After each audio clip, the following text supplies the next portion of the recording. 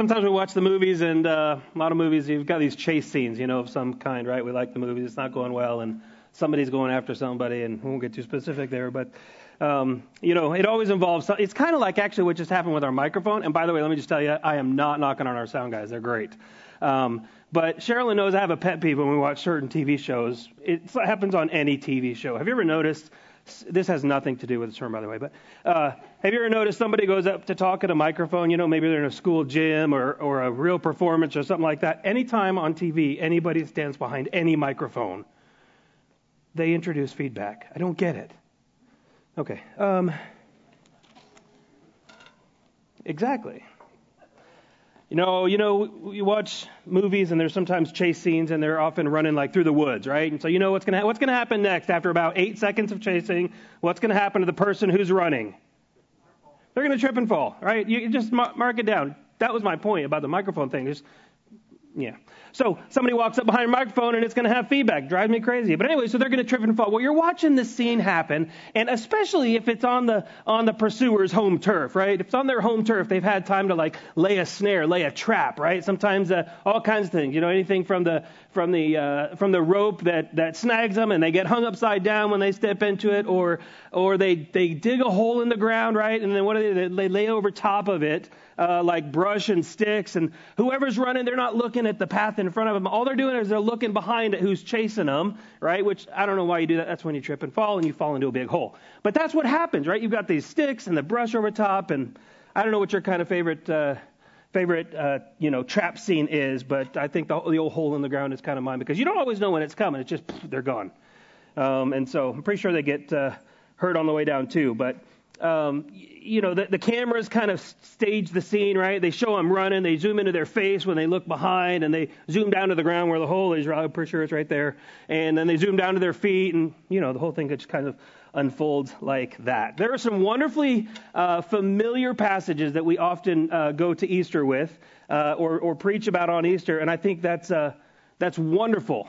We're in the gospel, it's kind of a gospel. We're in the book of Genesis, and we are right in this passage where we see Genesis 3:15, which from this view, now that we have the New Testament, we're on this side of the New Testament, we can see that Genesis 3:15 points all the way forward to the cross. So it is, as a matter of fact, a resurrection sermon, and you'll see that as we go more and more, right? It's good to celebrate the resurrection. It is good. It is better to worship and celebrate the person who is the resurrection and the life. It's good news for every day of the year, not just for Easter. I know you know that, but it bears saying. One of the things that you find, though, is as we really want to focus on the good news of the resurrection all the time, it can be sort of like we are running, or we're doing life, and we're just looking for, like what we live in our culture, is a culture of always wanting to hear the good news, always wanting to think positive thoughts, always wanting to experience the best of life, always wanting to focus on the best, focus on what's good. But sometimes, and this is the case here, the good news of the gospel of Jesus Christ is not actually good news until we understand the bad news. The bad news of our own sin and rebellion, just like Adam and Eve. The bad news of our own struggle. The bad news of always focusing on the wrong things, looking behind our shoulder proverbially, and then we are always ready to fall into a trap that is no solid foundation unless we are willing to have an honest life, an honest conversation with the Lord our God. We might be afraid of that. We might be afraid of what is actually revealed as I grow in or pursue or respond to the Lord as He comes to us.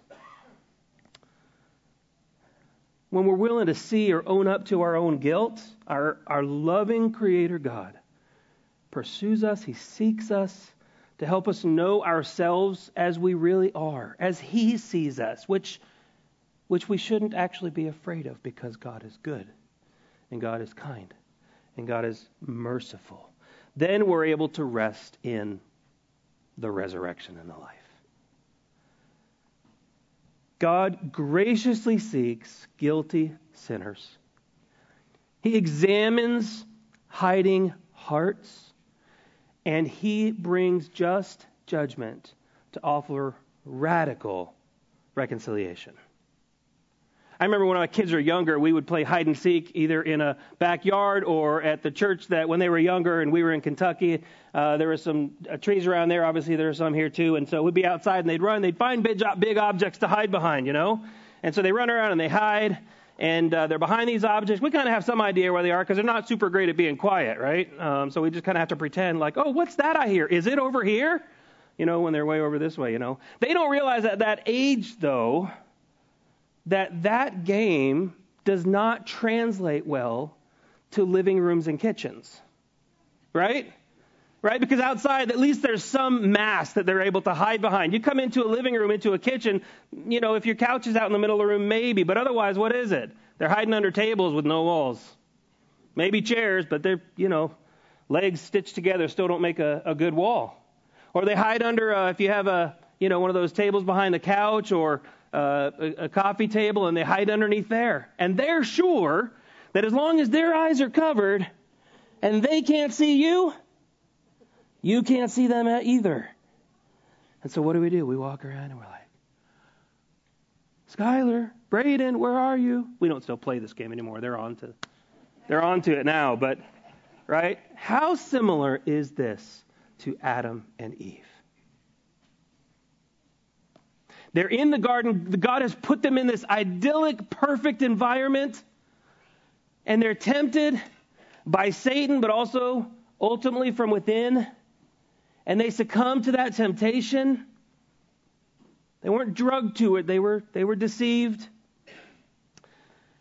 But as soon as they chose their way over God's, as soon as they saw something that was a delight to the eyes, they knew.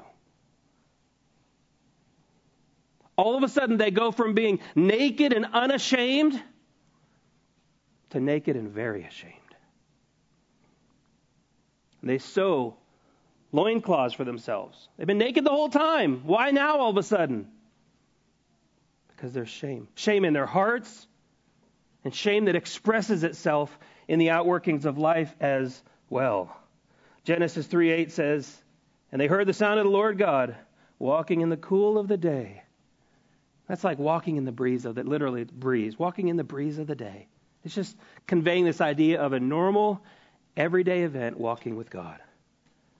And the man and his wife hid themselves from the presence of the Lord God. God is graciously seeking sinners. They've sinned, they've sewed loincloths together, and now God comes looking for them. He comes ready to walk with them in the cool of the day, you might say, and, well, they hide, right? In one moment, perfect beauty, in the next, shame and nakedness. Their eyes were both opened, or the eyes of both of them were opened, and so are yours and mine.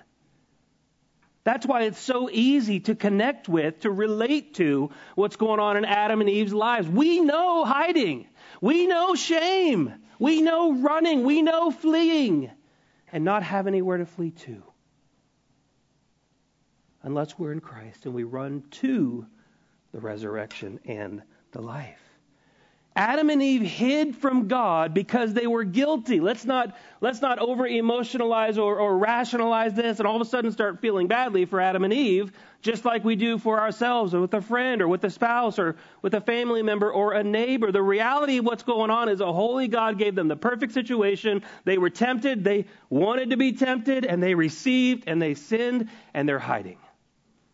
They're fearful because they're guilty.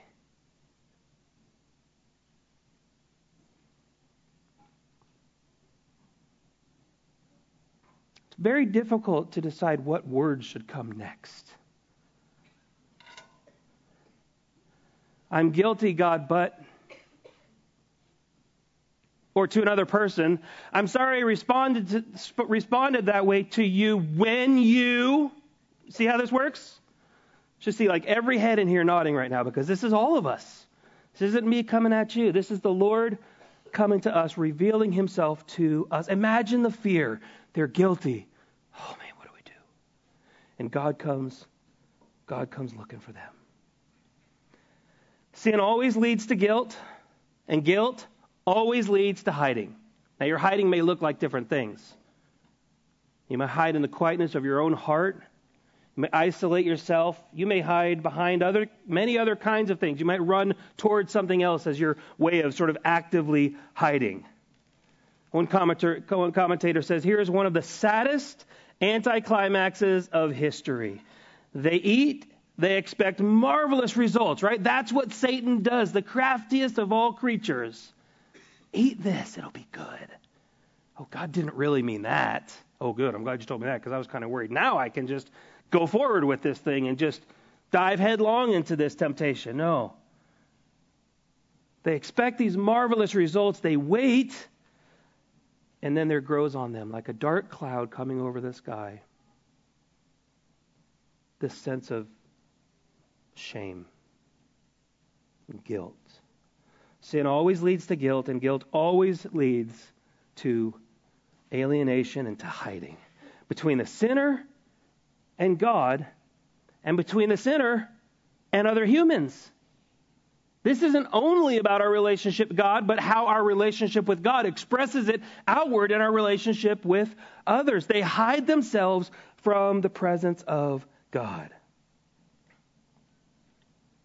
But when you're hiding from God, like wherever you are, whatever you're engaged in, it's like hiding under a kitchen table. It's like closing your eyes and pretending that as long as I don't see him, he can't see me. But we know better. And so we create different ways of hiding. We create different ways of running from the Lord. But I want you to notice something about what happens here. God could have just said, and trust me, in other places of the Old Testament, he does. He could have just opened up the ground and they're gone. Let's start over. Well, he does start over at one point. He doesn't bring a tornado to wipe out the Garden of Eden and wipe out Adam and Eve as well. Wipe out the serpent. No.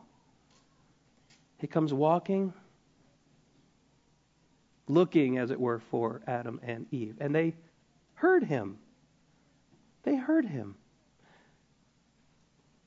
They heard him walking. God graciously seeks guilty sinners. Where are you? God asks. Rest assured, friends, it's not because God doesn't know. Right? Mom and dad who played hide and seek with your kids at a kitchen table before. Where'd you guys go? Making sure you stand up and look high. Well, you know where they are. It's not an interrogation of an angry God coming ready to lay it all out on those who've disobeyed him. I've said it before and I'll say it again. We see, I think, as much grace and mercy in the Old Testament as we do in the New. God graciously comes. He patiently and kindly asks, where are you? Where are you?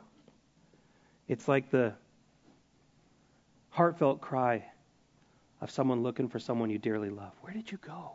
I can't find them. But we know it's not that he can't find them. Adam responds, right? We heard the sound of you in the garden, and I was afraid because I was naked, and I hid myself. Oh, you did? You hid yourself, huh? Notice that he doesn't say, I heard the sound of you, and I was afraid because I know I sinned. I don't like this feeling of guilt, so I ran away from you. I hid from you. Imagine how things might have changed. I mean, he'd already sinned, so it wouldn't have changed that. But if he'd have said, I heard you and I knew that I sinned, and I didn't really want to own up to it. Might have been a very, very different kind of conversation, at least for a moment there. Instead of coming to God, who can deal with our sin, who can love us through our sin, who always receives those who come to him back, regardless of their sin. He thinks he can hide from God's omniscience, knowing everything. and his omnipresence, everywhere, at all times, because he's not limited by our human faculties. God says, Adam, you're lost. Now you're lonely, and I've come to find you. God comes after. God seeks sinners because he loves his children. He comes graciously to us, examining hiding hearts. Right? He's already acknowledged that he's naked. He already knows that he's naked, but God asks another question. And notice the purpose is God is leading Adam somewhere. He's just not laying out a whole bunch of questions. He's leading him to understand himself, to examine his hiding heart. He says, who told you that you were naked? Oh. His conscience told him. Have you eaten of the tree of which I commanded you not to eat? Right? It's a good practice never to ask a question you don't already know the answer to. So sin made Adam afraid of God's presence, afraid of wanting to hear God's voice. And ever since Adam, we run. We hide from the very God who is coming to save. From the very one who is coming to say, you don't have to flee from me, even in your sin. Everyone, boy, girl, man, woman, is created in the image of God. Even since Adam, we are created in the image of God. Now, though, as sinners with every part of who we are, doesn't mean there's no good in any person, but it means that every part of who we are, our mind, our thinking, our faculties, is all tainted by sin. Who told you were naked? God asked. Let me tell you something. He never asked, I just said this a minute ago, he never asked a question he doesn't know the answer to. He's God. He's God. And he asks questions to help us see our shame, help us see our guilt, to understand our reasons for sinning. So I want to ask you, is there a question God's asking you today? Even as Jesus was speaking to Martha, after Lazarus is being raised from the dead, and he says, do you believe? And she says, Lord, dead giveaway right there. I do believe. I do believe. Anyway, so as God is sort of questioning Adam and unveiling his hiding heart, Adam blames Eve. That's husband leadership right there.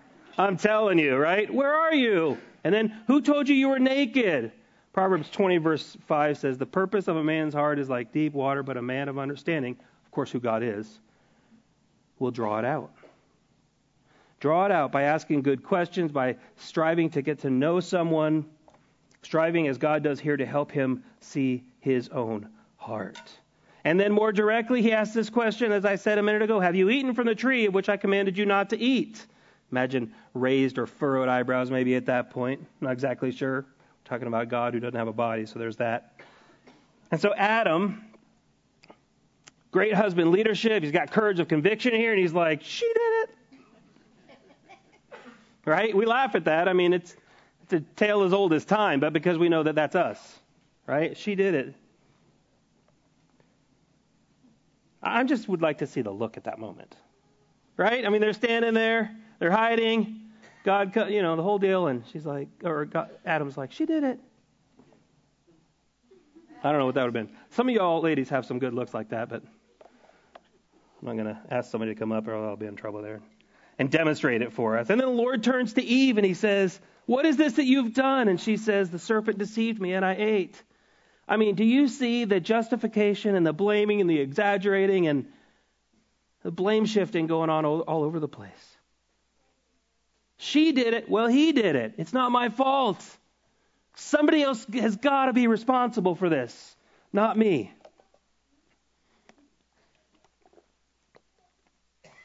Every one of us sin, right? Raise your hand if you've sinned before.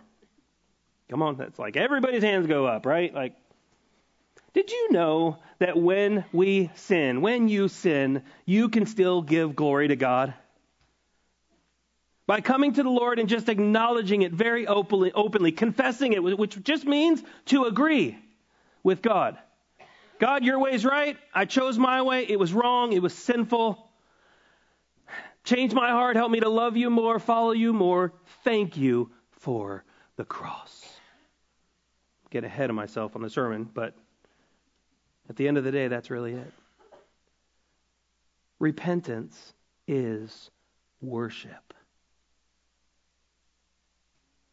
Just think about that for a minute. Now, I know you're hearing me, and I know you may not want me to get more specific or know what's going on in your heart now, so thankfully I don't, because I don't know hearts, but God does. And God comes to us in conviction. Whether you have been a professing follower of Jesus for many, many, many years, or maybe you're here this morning and you've been religious for many, many years, but not a genuine follower of Christ because you haven't repented of your sins and trusted in the finished work of Jesus on the cross. Listen, there's no shame in that, even though you feel lots of shame. Because you haven't gone to the Lord to help you deal with your shame. But He will. Don't keep hiding. Don't keep running, friend. Go to Jesus, who didn't only resurrect, but He is the resurrection and the life.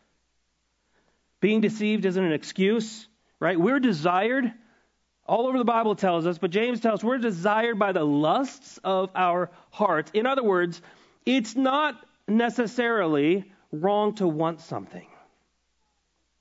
The question is, how much do you want it? What are you willing to do to get it or to avoid it? James 1:14 and 15 says, each person is tempted when he's lured away. Right? You see the word lure there. We just spent some time down in South Georgia on a vacation, and we did some fishing, which I'm not good at fishing, let me just tell you. But in the right environment, anybody can catch fish, right?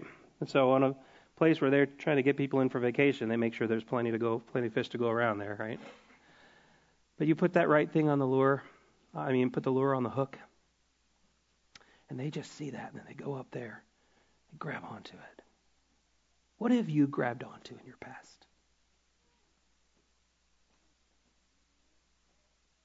Worse yet, you've still got the fat lip from the hook that dragged you across the lake, and you see the same thing come in and again, and you're like, yes, I want that. I know it hurts, but I'll take it for a while. Won't hurt forever, will it? Not if you trust Jesus, it won't. We're lured away by our own desire. Then desire, when it's conceived, gives birth to sin, and sin, when it is fully grown, brings forth death. Friend, I'm just going to be real straight with you for a minute. The Lord, like Adam and Eve in the garden, you may be hearing sort of the voice of the Lord calling you today. Sinner, come home. Child, repent and, become my child. The still small voice of the God of all creation, powerful, more powerful than we can ever imagine. I'll tell you, that will bring true fear. But in the still small voice of the Lord in your conscience, in your inner being, your heart, oh friends, while it's today, respond. If you can sense the moving of the Lord in your heart saying, respond, come to me, leave that old life, leave that sin you've been clinging on to for all these years, or even for these months or weeks or days, or for 20 minutes, leave it, let go, come to me. Being deceived is not an actual excuse. Romans 1:25, because they exchanged the truth of God for a lie, and they worshipped and they served the creature rather than the Creator, who is blessed forever. Amen. He's speaking about idolatry there. He's talking about suppressing the truth in unrighteousness. To suppress something means that it's active, it's ongoing. The truth would be coming up, if you will, and you're pushing it down. You're pushing it down, saying, I will not believe. I will not believe. I want to go on pretending that God can't see me in my sin. I'm going to go on pretending that the way that I'm living life is actually bringing me joy and eternal happiness. But I know it's not, because I'm ashamed. Because I'm hiding. Because I'm running. Listen, there's nothing any of us can do about yesterday's sin. right? I want everybody to look at me for just a minute right here, because you may have had some religious person. You may have had a godly man or woman, because we don't do everything right either. Bring shame into your life, or maybe they say something that's true in the wrong way. I've done that before. And all you choose to fix your eye on, like Adam, like Eve, well, they said it to me the wrong way. They weren't kind and uplifting and encouraging to me. They actually told me the truth, and I'm mad. Okay, so you want to keep hiding, just with a club. That's not the life God wants for you. You can't change anything that's happened in the past, but God can make you new today. Christian, you may be clinging to guilt from sin that the kindness of God has been convicting you of. Did you know that when we're convicted, when we're made to know by the Creator of the world that we are guilty for sin, it's love. It's love. It's love. Because He's calling you to Himself. He's seeking you. Sometimes we can make restitution if necessary, but you can do what's right before God now, today, by the power of God. You can confess your sin. You don't have to go on and on and on about it. You just, God, I'm wrong. It's sinful. I know. Your way's right. How foolish can I be? And God is not up there saying, or in your heart saying, you fool, how could you be so stupid? That's the enemy. See, that's the serpent talking. God just says, come home. I repent. You're forgiven.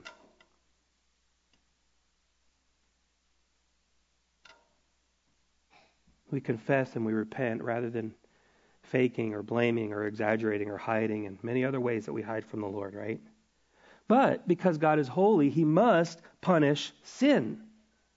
But friend, listen, He does not have to punish it on you. You do not have to be punished for the sin that you and I deserve to be punished for. And Genesis 3:14 and 15 point that out to us as we're able to look at this story from the cross, from the resurrection. Right? God continues to kind of suss out their sin, try to understand or discover the sin for the benefit of Adam and Eve. And He says in verse 3:14 and 15 to the serpent, the Lord God said to the serpent, because you have done this. Notice there's no question here. There's no opportunity for repentance for the evil one.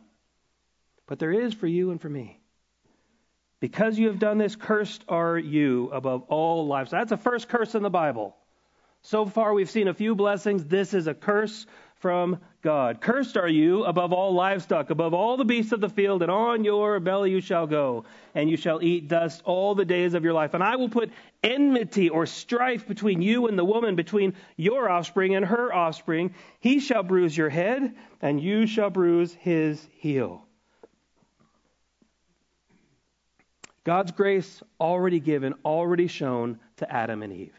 In the midst of, in the aftermath of their sin, there was grace. But for the devil, there's no opportunity for repentance. God cursed him. This is sort of a twofold or a multiple-fold curse. One is to the serpent as a physical creature. One is to the devil. Donald Barnhouse says to eat dust, which is where God sent him. To eat dust is to know defeat, and that is God's prophetic judgment on the enemy. Right? There's a continuous aspiration, but he will never attain anything but the curse that God has given him. That is true even as we see today for the snake and to the enemy, to the devil. If the Lord God hadn't victoriously defeated the enemy, you and I could never be radically restored to him. The story would never have changed to, oh, now I know that you sinned. I can't quite overcome this guy, but if you work hard enough, if you do enough of the right things, I'll let the good deeds outweigh the bad deeds. If God could not have overcome Satan and hell and the grave through the cross of Jesus Christ, we would all be dead in our sin for all of eternity, and God would be right and God would be just to pour out all of his wrath and hatred and anger towards sin on everyone who has ever sinned, which is everyone. And I will tell you, friends, God would not be any lonely at all. God the Father, God the Son, God the Holy Spirit have existed in perfect, fulfilled fellowship, complete fellowship from before the beginning of time. And if that would have happened, he would be perfectly complete and satisfied in their fellowship. But God intervened, sending his son Jesus to live a perfect life. Not only not to sin, but also to do every right thing he should have ever done for you, for me. Oh, friend, if you're here under the sound of my voice today, under the preaching of God's word, anything that's not from the Lord, just let it fall to the ground. But I know, because I know how God works through his Holy Spirit, some of you are feeling the conviction of the Holy Spirit in your heart now. And I just implore you, I would beg you, I would get down on my hands and my knees, almost as Paul did when he's speaking about the Israelites, and just say, please, don't cover your eyes. Don't play hide and seek. So you'll never win. You're already found out. You know that. That's why you're hiding. That's why you're running.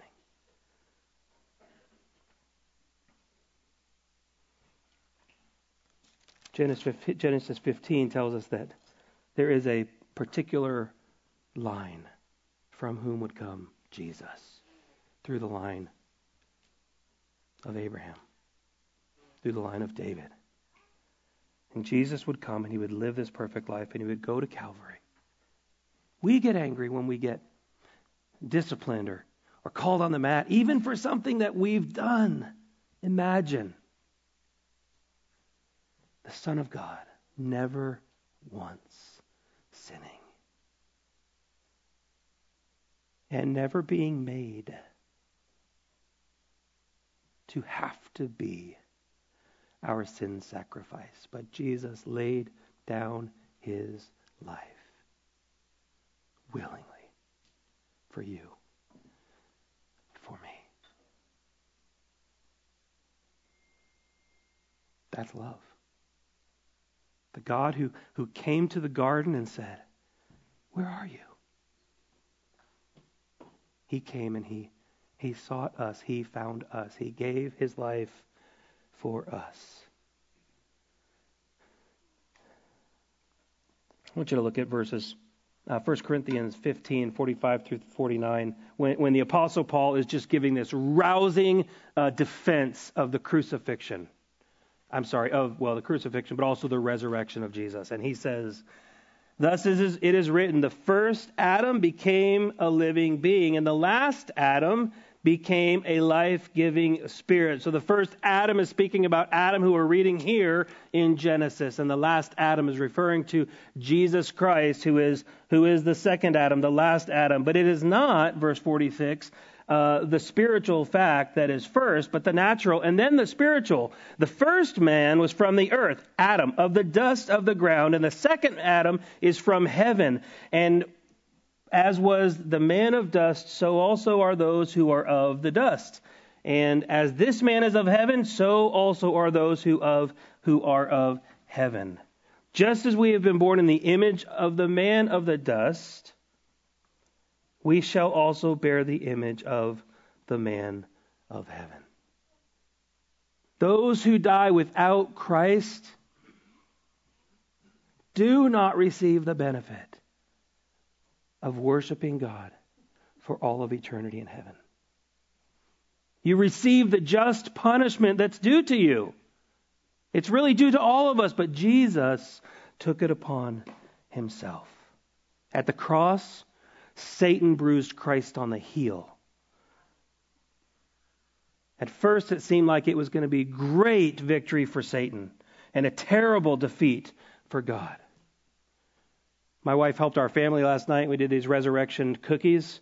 And part of the, you make these cookies, and there's a kind of a word picture for each ingredient and how it gets all put together. And then you preheat the oven, then you put the oven, and you put the cookies in, and they stay overnight. And then in the morning you get to eat the cookies, and you kind of tape the oven shut, and you turn the oven off. And as the oven cools down, these meringue cookies get hollow in the middle, and so you get to see a representation that the tomb is empty. But true to form, just like the instructions said would happen. I'm like, well, what if this doesn't go like this? Right? And so, can I just roll you guys under the bus for a minute? Yes? Thank you. I don't do this very often with my kids, but it says, once you've gotten everything prepped and you're getting ready to go, they're seeing the delicious cookies, but there's always, you can't eat the cookies right now. And so, tell the kids to get ready and go to bed. And I was before I could even say it, and one who shall remain nameless said, "Oh, can I lick the batter off that?" And I was like, "Well, hold up, just not yet, not yet." Oh.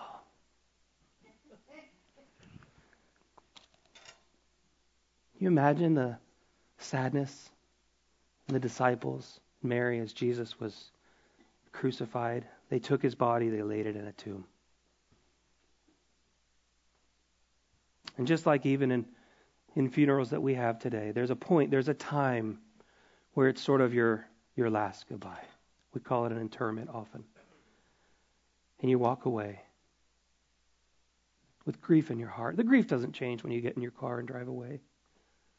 The grief didn't change for those who walked away from the cross, walked away from burying Jesus in a tomb. No. It remained. But Sunday's coming. I'm sure you've heard that before. Sunday's coming. He's not going to be in the tomb for long. In fact, it's only 3 days and he will be risen from the grave. The tomb will be empty. Salvation is accomplished. And it's worth saying, even before Jesus was raised from the dead, salvation was accomplished. The moment Jesus died, he paid the full penalty for you and for me. He did not have to go to hell to suffer any condemnation other than giving his life at Calvary. But the resurrection, Romans tells us, is to demonstrate the power of God that is powerful enough to raise Jesus from the dead. And when we trust Christ with our life, that resurrection power is given to everyone who follows Jesus, who trusts in Jesus, to live the life that God has created us to live in restored fellowship. It's radical restoration because it took the radical work of God to give himself out of love for you and me. Friend, this morning, will you respond to the still small voice of the Lord God when he brings conviction? Because only one who loves brings loving conviction and correction. Parents, grandparents, it's the same thing that you would tell your children or your grandchildren. I'm not letting you live however you want because I love you. Because I want the very best for you. Do you see how God graciously seeks guilty sinners, examines hiding hearts, and brings just judgment to offer radical restoration? I hope you do. And I hope you'll respond to the Lord as he pricks your heart to follow him in one way or another. We have an opportunity to remind ourselves of everything that God has done for us when Jesus came and he gave his life. His body was beaten. He was flogged. His body was broken, and Jesus gave us this Lord's Supper to say, when you meet together, do this in remembrance of me until the day that I come. This broken body and this blood that was spilled to atone for sin. If you're a Christian and maybe you've traveled and you worship at another church that believes similarly that the Bible is the ultimate, only sole authority for all of our living and that Jesus alone is the only way to be radically restored to God the Father through repentance and faith, we invite you to partake with us and celebrate what God has done in your own life. If you're not sure, or you're sure that you're not in Christ, we just want to encourage you to abstain from this time of celebrating the Lord's Supper In fact, to do so would be to eat and drink judgment on yourself in a manner of speaking. And we would want for you to hear God's word. Come to him in salvation. And I'd love nothing more than to talk with you about that. I'll be available up front here after the service or even during communion. We want to just invite you to come and tap me or the family member or friend that brought you here. And we'd love nothing more than to spend 5 minutes or 20 minutes or several hours talking about the good gospel of Jesus Christ. Let me pray and let's worship together. Heavenly Father, we're so thankful that you gave yourself. Not a set of rules, not just a pattern to follow, though you did give us a pattern to follow. But you gave yourself to redeem us, to make us like you. In fact, to restore us in a radical way to the way that we were created to live.